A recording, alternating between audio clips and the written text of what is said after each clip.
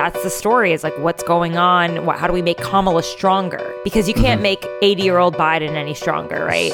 And people feel like they're not just voting for Biden, but they're voting for his successor because of his age. And that's why I think there's more of a spotlight on her and critique. Welcome to the Powers That Be Daily, Puck's podcast focused on the intersection of Wall Street, Washington, Silicon Valley, and Hollywood, and the players who run it all. I'm Peter Hamby. It's Thursday, March 2nd. Today, Tara Palmieri joins me to talk about a question that's been nagging at the Biden White House since his inauguration: what to do about Kamala Harris.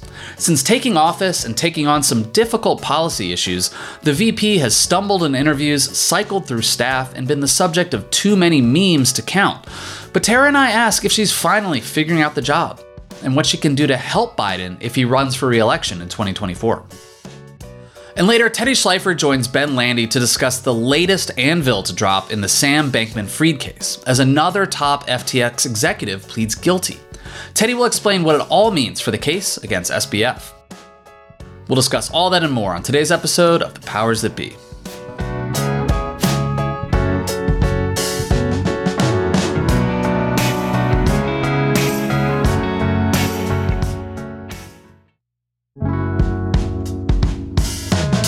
Happy Thursday, everybody. Welcome to The Powers That Be. I'm joined today by Tara Palmieri, who has an interesting piece up on Puck. It's an interview with Karen Finney, who's a veteran Democratic strategist. She worked for Edwards and Hillary, and she worked for the DNC. And as Tara writes, she's part of Kamala Harris's kitchen cabinet. And Tara talked to Karen about what's up with Kamala. Is she an asset? Is she a liability? Why isn't she getting covered more? Is she getting covered fairly? Is she getting covered unfairly? Should she have a different issue portfolio? Does she need new staffers? All of the things everyone talks about Kamala Harris all the time. Tara, what did Karen Finney say when you asked her, like, how to define Kamala Harris's brand? Like, what is her thing? I think she didn't want to say it as, like, directly, but I think her brand is that she has, like, a different life experience, having worked in, law enforcement as an AG, and being a Black woman, biracial, growing up in a home with a single mother, kind of bringing the perspective of a very important part of the Democratic electorate. So what she's saying basically is that Kamala is more of an identity, and that makes her an asset to President Biden. And look, I don't think that's a bad thing to say. I think a place where Kamala's defenders get tripped up is they start fighting about her issues and, like, here's what she's working on, or she was given a shitty portfolio when she came in to sort of fix migration from Central and South America across the border, and that's not really an issue for her. And Karen even got tripped up on this a little bit when you asked her, how is Vice President Harris redefining the role? And Karen says, well, some of it is issues, like lead pipes, electric school buses, clean water, etc. And then, like, 4 questions later, you asked her, Dick Cheney was a national security guy. Gore was the climate guy. Pence was Trump's conservative alter ego, like you said. What is Kamala? And then Karen says, well, it's less issue focused. It's actually about her upbringing and her identity and her race and her gender. And, like, I think people should be okay saying that. Like, no one thinks that Joe Biden picked Kamala Harris to be his running mate because she had any outstanding policy vision, any core ideals, honestly, other than being the sort of, check the boxes Democrat down the way. She was picked because she brought youth, she was biracial, and she was a woman. And that helped Biden get elected. And it's okay to say that. Like, no one thinks that Kamala Harris is, like, a policy sophisticate in the way that, like, Elizabeth Warren and Bernie Sanders are, or the way, like, Susan Rice was on foreign policy. She is on the law and legal issues, but she just never had a sort of policy identity, and that's okay to say. Yeah. And I guess it does sort of translate to policy anyway, because, Karen made the point that she's able to elevate issues that group of voters care about, who she represents. That's what they care about. The fact that she said, we had a whole week on maternal health in the White House. That never happens, talking about disabled people. I mean, that's usually the stuff that's often not necessarily embraced by the white male vice president that we've had our entire country's history. So she's kind of she's elevating issues that weren't always forefront because of her identity. So I think it's all what they wanted and what they needed. I just think there's, because of Biden's age, because his lack of popularity, her low polling numbers as well, everyone's like, well, how do we fix the Kamala issue, right? And that's the story, is like, what's going on? How do we make Kamala stronger? Because you can't make 80-year-old Biden any stronger, right? And people feel like they're not just voting for Biden, but they're voting for his successor because of his age. And that's why I think there's more of a spotlight on her and a critique. Yes, I think that's true. I mean, like, there's a spotlight on her because of her, and it cuts both ways. The successor thing is interesting, though, because, like, no one in Washington, no one in Democratic politics, no one who works for Pete Buttigieg or Elizabeth Warren or Gretchen Whitmer or anyone else who might run for president right on the Democratic side of the line is scared about Kamala Harris. They're not intimidated by her. They're not afraid to get in the race. She doesn't deserve to be the next president or the Democratic nominee unless she can go out and take it in a Democratic primary. And she did not prove that in the last Democratic primary when she failed to articulate any sort of message, had one moment in a debate, which was designed by consultants to impress people in the media and in Washington, but was actually not reading anyone in the room. And she tanked after that. So her experience... You mean when she called Biden a racist? That one. Exactly. Yeah. Okay. I mean, that just totally blew up in her face and backfired. And it was like classic, like DC, like brain poison, where it's like, go attack him, when it turns out that black voters actually really like Joe Biden. And that was stupid.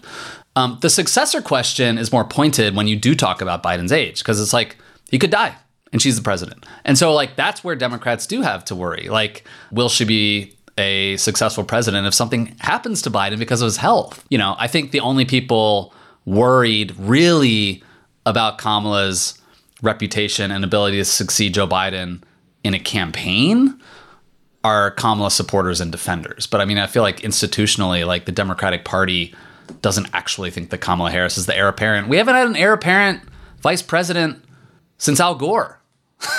Like, it's like a dated notion. I know, but it's not even just that, Peter. Like, people are voting for an older president thinking he may not serve out his term. That's what I'm saying. Yeah. I mean, like, she's more at the top of the ticket than ever before. So Karen said something that I do agree with, which is, and yeah, like on issues like clean drinking water, like a running mate and a vice president, a lot of their role is to appeal to the base. And Mike Pence is a good example of that. And by the way, Mike Pence is another example of somebody who no one knows what he actually stands for on a policy level. He was a brand and an identity that helped Trump get elected because of his appeal to movement evangelical conservatives. And that's all people know about him. All right. And like, that's okay to say that about Kamala. Like, she helped him get elected. What she does as VP, like, I don't think a lot of people notice or care, except for what Karen said in your interview, which is, I do think she gets good local press when she goes places. I mean, it's a big deal if Kamala Harris shows up in Raleigh or Chicago or Atlanta, and like, it gets coverage. And I think there's an asset there for any vice president. So that's true. And people in Washington are very twisted up by like, what is her issue? What is her issue? Like, I just really don't think people other than hardcore, very online partisans actually know or care. They just know that she's the vice president and she's the first female vice president and she's the first Black and Indian American vice president. And like, that's kind of where people are at. And right. Karen is right too, that like her approval ratings, while slightly lower than Biden's, are really just tied to Joe Biden. The administration. Like, it's like the administration. Yeah. No, you're right. One thing I think was a mistake, and this might have been the West Wing or it might have been the VP's office, but I think it's the West Wing. If there's a shitty issue for you, immigration's a good example. It's like Biden's worst issue, like the border, rather. Put the vice president out there and let her take the bullets on that. Like, she like gave a bunch of interviews early on and speeches that like she is clearly not comfortable, despite being, yes, from a border state, which California is. Like, she just wasn't comfortable talking about those things. And like, this goes back to her days as a DA in like the Bay Area. Like, she's a lawyer. Like, she likes to like know the briefs and know what to talk about. And like, she's never really been an ideologue, and coming up in a one-party state like California, you can like check all the boxes on the right things to say to win a primary. But like, once you're put out there in the arena of a national campaign or like a national profile, like being vice president, she's cautious. And being cautious gets you in trouble. And we've seen this with a ton of politicians, male and female, for a long time, where you're just not really good on your feet when you're asked about things you don't really know about. Yeah, because they care about the nuance. And I feel like when you start playing in the nuance, you're losing. And like even the people around her, they're always playing in the nuance. Like she's going after the root causes of migration, not the crossing of the border. Mm-hmm. No, it's migration. You got a shit sandwich.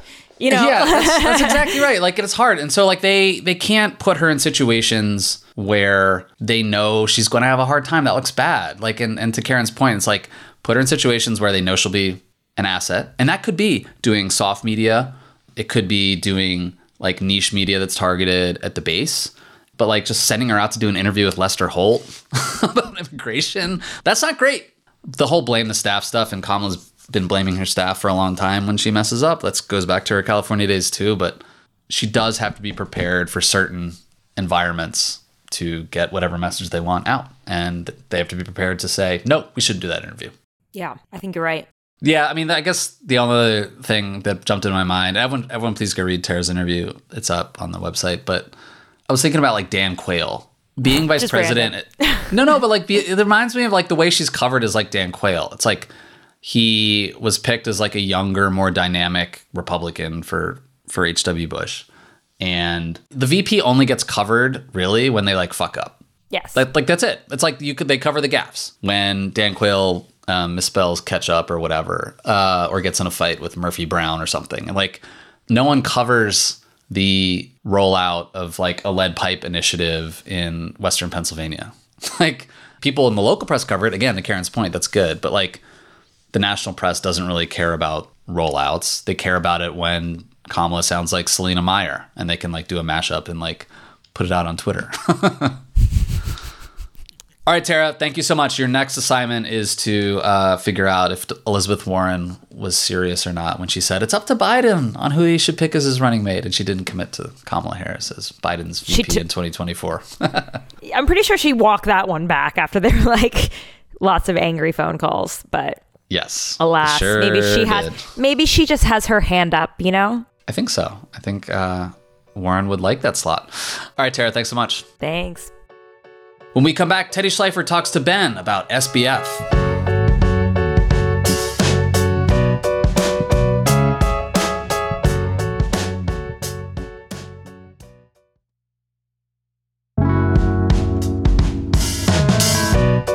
Welcome back and happy Thursday. I'm Ben Landy talking to Teddy Schleifer. Thanks for joining us, Teddy. Hey, Ben. Teddy, I want to talk about a pretty momentous update in the Sam Bankman-Fried legal thriller because on Tuesday, one of Sam's top deputies at FTX in Alameda, Nishad Singh, pleaded guilty to a number of things, wired fraud, commodities fraud, securities fraud, money laundering, and most interesting to us, campaign finance violations. This guy is 27 years old. He helped to do all the coding on the back end, building FTX. And he used to have a pretty significant stake in the company. It was worth something like probably $1 billion at one point. And now, of course, the only way that he's avoiding a very long prison sentence is whatever he has been telling prosecutors about Bankman-Fried to put him in jail. But I want to focus on the campaign finance violations because that's an area that you have been following super closely. You have been breaking more stories on this than anyone else. Just to begin, what do we know about Nishad Singh? Who is he? How did he get into this mess? Sure. So Nishad Singh is a FTX co-founder who originally came to Sam Bankman-Fried's orbit through Sam's brother, Gabe, who we'll talk about in a little bit.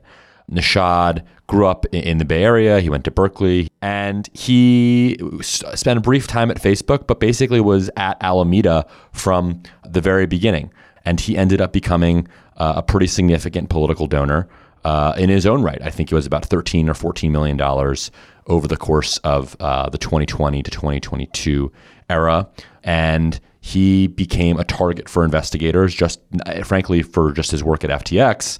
Allegations that he was very involved in the decision to permit customer deposits to be used to cover up for Alameda's own losses. And a key part of this saga is that he was also a political donor who prosecutors allege, and now Nishad Singh cops to, being a straw donor for Sam Bankman-Fried. So the idea being that Nishad Singh made contributions, $13-14 million, that were reimbursed by Sam Bankman-Fried through loans. This is obviously disputed by, or will be disputed or fought by the Sam Bankman-Fried team.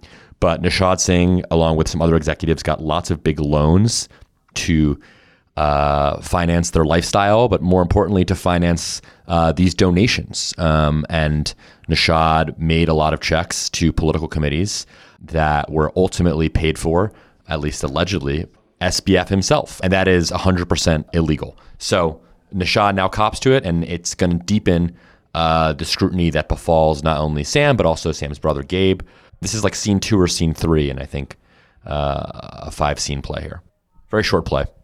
Teddy, I'm curious what kind of political groups Singh was giving to, but I'm also curious, what did SBF get out of all this? Basically paying his deputies at FTX to make donations in their own names, where the money was really kind of flowing through him or flowing through his companies. What was he trying to accomplish in hiding the source of that money? It's a good question, because it is not illegal as a donor to give unlimited contributions to super PACs. Sam Bankman-Fried, if you wanted to give $4 million, for instance, to the Michigan abortion rights ballot initiative that was Nishad gave $4 million to last cycle, Sam could have done it himself. There are only contribution limits on hard dollars, right? On contributions to political committees. There, I don't even know if the juice is worth the squeeze in the fraud, because, you can contribute another $2,900 to a political candidate if you do a straw donation scheme. But really here we're talking about soft dollar contributions, about outside groups. And really what this boils down to, at least if you believe SDNY, is a question over optics. And a question over how certain donations were perceived. That is something that theoretically doesn't really matter, right? Like if you're a committee and you get $5 million from Nishad Singh or $5 million from Sam Bankman-Fried, it doesn't really matter. But in practice, in our kind of current political climate, donations to super PACs are attacked all the time. Sam was very conscious of the fact, allegedly, that his donations would be disclosed, and he wanted to have some distance between himself and some of what are now known in a line from the indictment that'll be immortalized forever as the woke shit contributions. So Nishad became the lefty donor, which I do think matched his politics to some broadly, I will say, but Nishad ended up contributing a lot to the woke shit stuff. So an abortion ballot measure in Michigan. He also gave a bunch to a political group in Vermont that we can talk about in a little bit. There were a lot of donations that Nishad made that were purely for optics reasons, allegedly, because again, Sam could have donated himself, but essentially the scheme here was, let's be almost too cute by half in making sure these donations look right. Well, you mentioned Singh's involvement in Vermont, and you covered this a little bit in your reporting from Tuesday, but why don't you connect the dots here for us as well? So last summer, in summer 2022, there was a congressional race to represent the state of Vermont. It's the only congressional seat in the state. But essentially what happened was there was a super PAC that spent $1 million, which by Vermont standards is, a small fortune, to back a congressional candidate named Becca Balint, who was running against the state's lieutenant governor, Molly Gray, for the Democratic nomination for Congress, which of course in Vermont means effectively the seat itself. That money was routed by FTX's kind of affiliated pandemic lobbying group called Guarding Against Pandemics. But the donation didn't look like that. The donation looked like it was from this super PAC, the LGBT Victory Fund, which was supporting Balint, who is openly lesbian, and the super PAC was effectively shopped for by the pandemic preparedness group. So to really dumb this down, they wanted to support Becca Balint. They wanted to make sure it looked good. The optics of the donation looked good. So rather than spending money on her behalf through the Sam Bankman-Fried super PAC, they tried to find a group that had the right feel and would be, when it was public, who was advertising on behalf of her, that it would look right. So they actually conducted a poll, I report in the story, to, there were a bunch of different super PACs that could donate to, but Sam and Gabe Bankman-Fried, surveyed which of these groups would be the least objectionable in Vermont, obviously, in a Vermont Democratic primary. And the prediction made by the SBF team was that if they supported a super PAC that, was affiliated with a gay rights advocacy group, if that group was attacked by Molly Gray, they could say, hey, why are you guys being homophobic? Don't super PACs have the ability to support candidates of their identity group? And predictably, of course, Ben, that is exactly what happened. They spent $1 million. Molly Gray's campaign was apoplectic about it, and they remain apoplectic to this day. But the new turn of the screw here is that we now know this donation was from Nishad Singh, who it sort of sounds like didn't really want to make the donation in the first place. And, SDNY alleges that he was, quote unquote, selected to do it, which is not illegal on its own, right? I mean, tons of corporate lobbying campaigns will select a person to put their name to a donation. Government relations staff all the time will select which executives or which board members are making contributions to corporate PACs. Like, it's not as if every political donation is this organic late night discovery of a candidate who speaks to them on a website. I mean, but the reimbursement scheme certainly is illegal. Right. It's the allegation that the money that Singh was giving was drawn directly from Alameda as a loan that he never had to pay back. Absolutely. Yeah, the whole thing really is so cynical. I mean, the line about him being the face of the, quote, woke transactional shit is so funny in some ways. But it's also, it seems like it's so out of character of the person that you describe in this piece. I mean, you talk to some people who have known Singh. They describe him as this sweet, lovable, nerdy guy. I'm hesitant to overhumanize this guy who, was complicit in essentially stealing billions of dollars. One of the greatest financial frauds of the century, perhaps ever. But I'm curious how people who knew him square their picture of him with the fact that he aided and abetted this incredible scam. That's a great question. Look, people are complicated. As I was writing the story this week, I was listening to a lot of podcasts that Nishad had taped or interviews. I do think that there was almost a obsequiousness around Sam from his aides, like this guy could do no harm. I do think some of that extended to Sam's brother, where people felt very devoted to doing anything they could to help them. Nishad wasn't family, right? But he did grow up sort of around this family. And I'm certainly, psychoanalyzing here, but I wonder if that was a part of it. Nishad was also certainly a true believer in effective altruism. He did believe that, he was trying to do good in the world and prevent future pandemics. And if political donations were a way to do it, maybe the ends justify the means. I know that's a very reductive read of kind of the utilitarian part of effective altruism, but there is an element, at least narrowly, of EA that can excuse misconduct, at least if viewed in sort of a warped way. And certainly that's a question around Sam as well. You can think about this exact question you posed, Ben, which I think is a great one. I think definitely applies to Sam as well. I suspect on some level too that neither of these guys thought they would get caught. I mean, really, the background of a lot of these characters in this saga are children of privilege, who have gone to great private schools, great public and private universities, who made an incredible amount of money at such an early age and really thought they could do no wrong. Teddy, I'm curious before I let you go, what other shoes you think might drop here? I mean, you mentioned Gabe, Sam's brother, is sort of involved in all of this. There's also Ryan Salem, who is the other, we believe, unnamed co-conspirator in the revised Sam Bankman-Fried indictment, who's sort of the face of the Republican giving. He has not been charged with anything that we know of. We're not sure exactly what's happening with him. Do you think he could be in trouble as well? I think Ryan and Gabe are the next two questions on this stuff. So Ryan was the other person mentioned in the superseding indictment released last week. It was notable to me that Ryan, some of the crimes that Ryan is alleged to have committed weren't really detailed in that indictment, while there were a lot of examples about Nishad. That struck me, as well as some other lawyers who I know were tracking the case. The idea that Nishad was going to plea was not surprising. There have been a couple of leaks over the last couple of weeks that he had talked to SDNY. Meanwhile, there's been nothing about Ryan. And I know that's either he's keeping a good lid on any talks or, it's maybe suspicious. I don't know. But that's one question.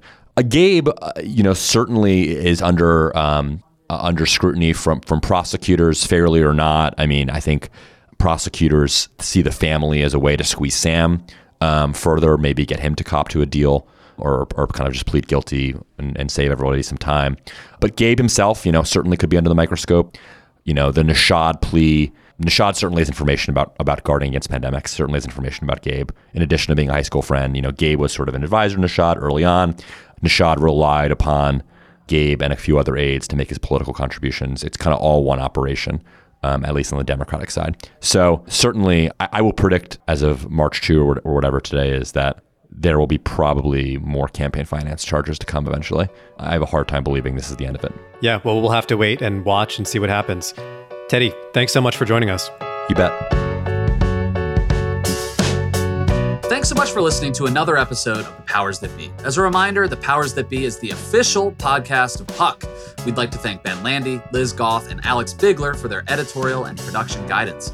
If you like what you hear, please share with a friend. It really helps us keep delivering the inside scoop that only Puck can offer. Follow us on Twitter at Puck News. I'm Peter Hamby. See you tomorrow. This has been a presentation of Cadence 13 Studios. Please listen, rate, review, and follow all episodes wherever you get your podcasts. The Powers That Be Daily is executive produced by John Kelly, co-founder of Puck, Chris Corcoran, chief content officer and founding partner of Cadence 13, and produced by Ben Landy, executive editor at Puck.